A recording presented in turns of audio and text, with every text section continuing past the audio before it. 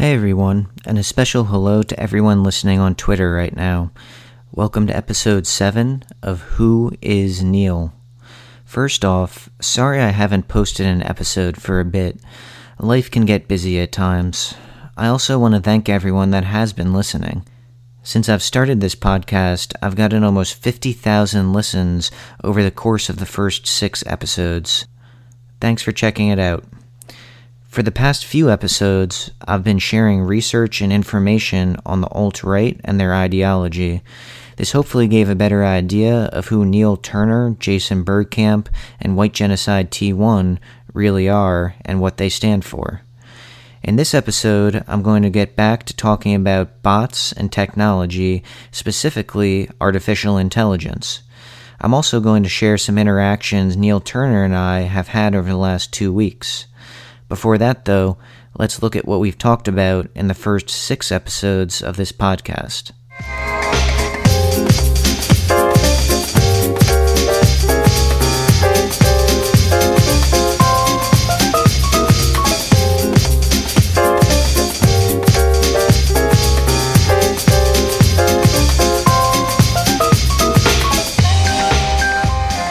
In episode 1, we introduced Neil Turner and explained that he is not a bot. He is a real person using tech to empower his account. An extremely active pro-Trump account that has amassed a cult following on the Twitter platform. Neil is supposedly a teenage to early 20-year-old living in Mississippi. His bio on Twitter reads this: fighting political correctness and white genocide, one tweet at a time. Hashtag Trump, hashtag alt-right. Neil's tweets have also been featured in Politico and Fortune, which is true. They have. However, it wasn't the press that got Neil popular. It was technology.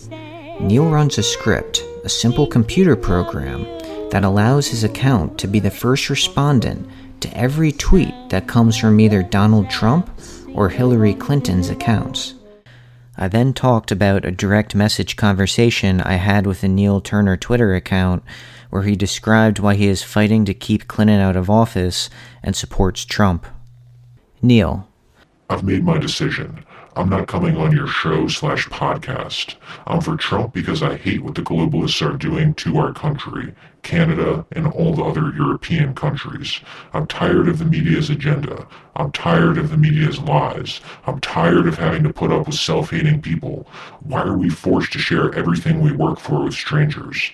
Oh, and could you stop replying to my tweets? Your comments have no substance and are totally worthless, sometimes even totally false. I'll have to block you if you don't stop. Fair enough?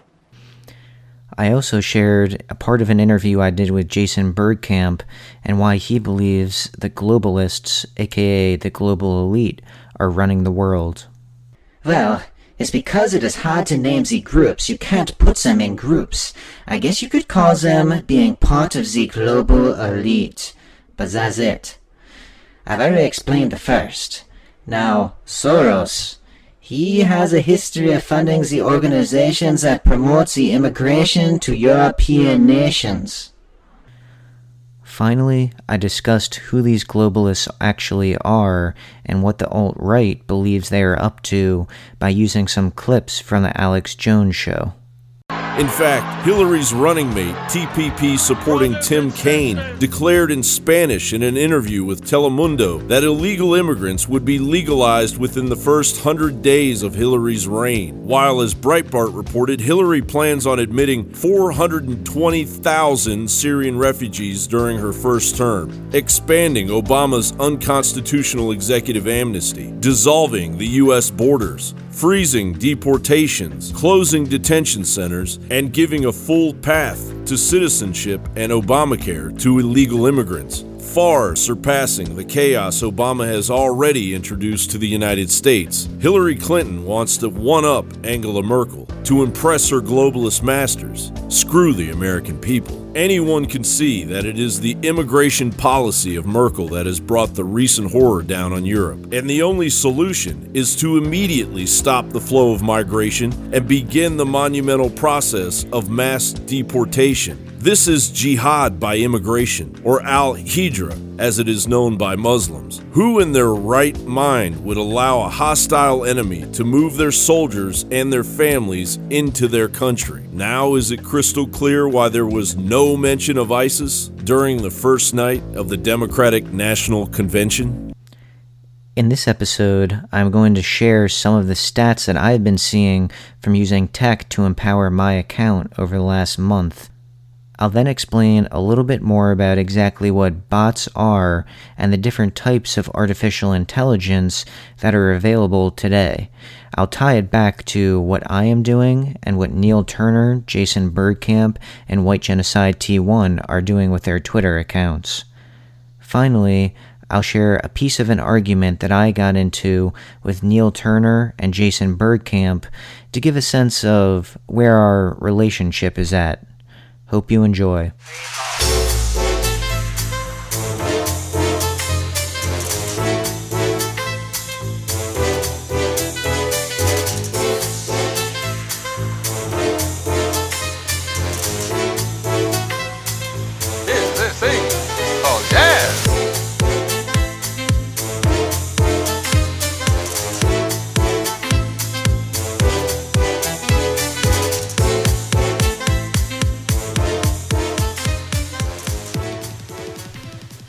It's now been almost 2 months since I started this podcast, and since around episode 3, I have been using a simple script with basic artificial intelligence, which I'll explain later, to promote my tweets.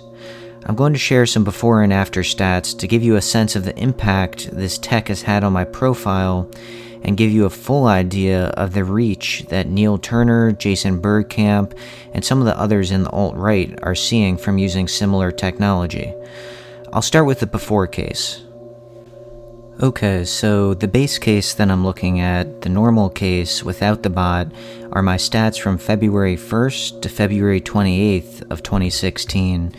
The type of content that I traditionally would put out would be some vines, maybe a couple short videos, and tweets replying to other popular accounts.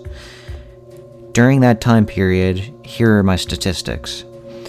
I sent out 358 tweets, I had 114,000 impressions, I had 2,758 engagements, I got 56 retweets, I got 191 likes, I had 42 replies, I got 298 new followers, I got 57 mentions, and I had 8,116 visits to my profile. All said and done, those stats are okay, but as you'll see, they're nothing compared to what I've been doing since I've been using a little bit of bot tech on my profile. Now with the bot, my after statistics, the now best case scenario, is what I've been sending from July 7th until August 4th of this year.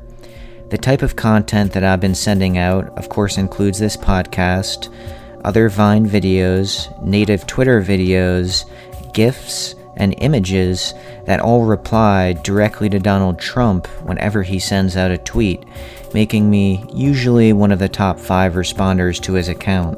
But again, I'm writing all the content. Every response that you see was created by me. The stats for the July 7th to August 4th, 2016 period are as follows. I sent out 1,509 tweets. I got 22.9 million impressions. I got 975,700 engagements. I got 15,400 retweets. I got 59,100 likes. I had 16,000 replies to my tweets. I got 1,576 new followers. I was mentioned 23,300 times and had 270,000 visits to my profile. So as you can see, there's really no comparison between the base case from February 1st to February 28th and what I'm seeing now when I use a little bit of technology with my account to get me the first reply to Trump and several other accounts that I'm targeting. Now, the most important stat for me in all of that are the replies. Every reply that I send to Donald Trump and others are framed as a question in an effort to spark some meaningful conversation. Last month, like I said, I got 16,000 replies to my tweets, which is a lot. I'm glad that at the very least people are talking as a result of me doing this, since that is the main purpose of the script after all, to spark conversation, and that's the point of Twitter in the end, to talk about things that are important to us. But what exactly is this script that I keep mentioning, and I've mentioned in numerous episodes of my podcast? Is it a bot, and what exactly is a bot? Let me explain more about that in the next segment, without giving away too much information. I don't care if I never get another cent out of it. Music's not a business to me. I'm a big bad trumpet player.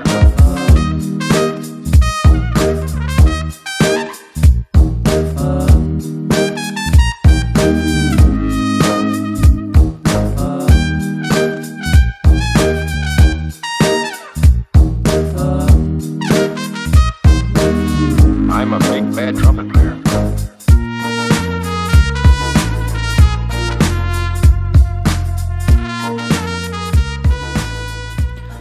Now, like I said, in this episode, I'm going to talk about artificial intelligence, or for short, AI. When talking about artificial intelligence, there are generally two types, weak and strong AI. Weak AI is what I'm using now for my script.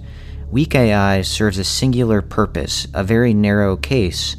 For my purposes, my narrow case is to reply to Donald Trump whenever he tweets. Another example of weak AI is when you call your cable company and talk to an automated service. The only function that this cable company's bot, quote-unquote, can perform is checking if your modem is working or your bill is paid. Now, strong AI, or sometimes known as general AI, is something very different. This is when a computer can perform and think just as a human could, and this is yet to be accomplished. The first step in doing this, though, is the Turing test. Let's hear a little bit more about what the Turing test is and how different types of AI have gotten closer to achieving this goal and passing the test. What is consciousness? Can an artificial machine really think? Does the mind just consist of neurons in the brain, or is there some intangible spark at its core? For many, these have been vital considerations for the future of artificial intelligence. But British computer scientist Alan Turing decided to disregard all these questions in favor of a much simpler one. Can a computer talk like a human? This question led to an idea for measuring artificial intelligence that would famously come to be known as the Turing test. In the 1950 paper, Computing Machinery and Intelligence, Turing proposed the following game. A human judge has a text conversation with unseen players and evaluates their responses. To pass the test, a computer must be able to replace one of the players without substantially changing the results. In other words, a computer would be considered intelligent if its conversation couldn't be easily distinguished from a human's. Turing predicted that by the year 2000, machines with 100 megabytes of memory would be able to easily pass his test. But he may have jumped the gun. Even though today's computers have far more memory than that, few have succeeded, and those that have done well focused more on finding clever ways to fool judges than using overwhelming computing power. Though it was never subjected to a real test, the first program with some claim to success was called ELIZA. With only a fairly short and simple script, it managed to mislead many people by mimicking a psychologist, encouraging them to talk more and reflecting their own questions back at them. Another early script, Perry, took the opposite approach by imitating a paranoid schizophrenic who kept steering the conversation back to his own pre-programmed obsessions. Their success in fooling people highlighted one weakness of the test.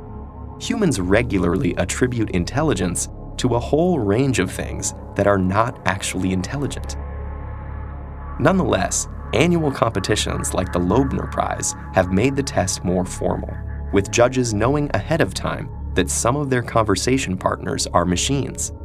But while the quality has improved, Many chatbot programmers have used similar strategies to Eliza and Perry. 1997's winner, Catherine, could carry on amazingly focused and intelligent conversation, but mostly if the judge wanted to talk about Bill Clinton. And the more recent winner, Eugene Gustman, was given the persona of a 13-year-old Ukrainian boy, so judges interpreted its non sequiturs and awkward grammar as language and culture barriers. Meanwhile, other programs like Cleverbot have taken a different approach by statistically analyzing huge databases of real conversations to determine the best responses. Some also store memories of previous conversations in order to improve over time. But while Cleverbot's individual responses can sound incredibly human, its lack of a consistent personality and inability to deal with brand new topics are a dead giveaway. Who in Turing's day could have predicted that today's computers would be able to pilot spacecraft, perform delicate surgeries, and solve massive equations, but still struggle with the most basic small talk? Human language turns out to be an amazingly complex phenomenon that can't be captured by even the largest dictionary. Chatbots can be baffled by simple pauses like, or questions with no correct answer. And a simple conversational sentence like, "I took the juice out of the fridge and gave it to him, but forgot to check the date," requires a wealth of underlying knowledge and intuition to parse. It turns out that simulating a human conversation takes more than just increasing memory and processing power. And as we get closer to Turing's goal, we may have to deal with all those big questions about consciousness after all. Now, passing the Turing test, having a computer speak via text just as a human could, is really not very far off. This is not science fiction. Imagine a future where someone could program a hateful, racist AI, maybe hundreds of them, which are indistinguishable from real people, or even go further and influence existent AIs to think a certain way, essentially brainwashing them. We do this to humans, why couldn't this happen to AI? Let's look, for instance, at an example of what happened when Microsoft released its chatbot Tay onto Twitter earlier this year, and how trolls essentially brainwashed the bot into thinking hateful and oftentimes dangerous thoughts.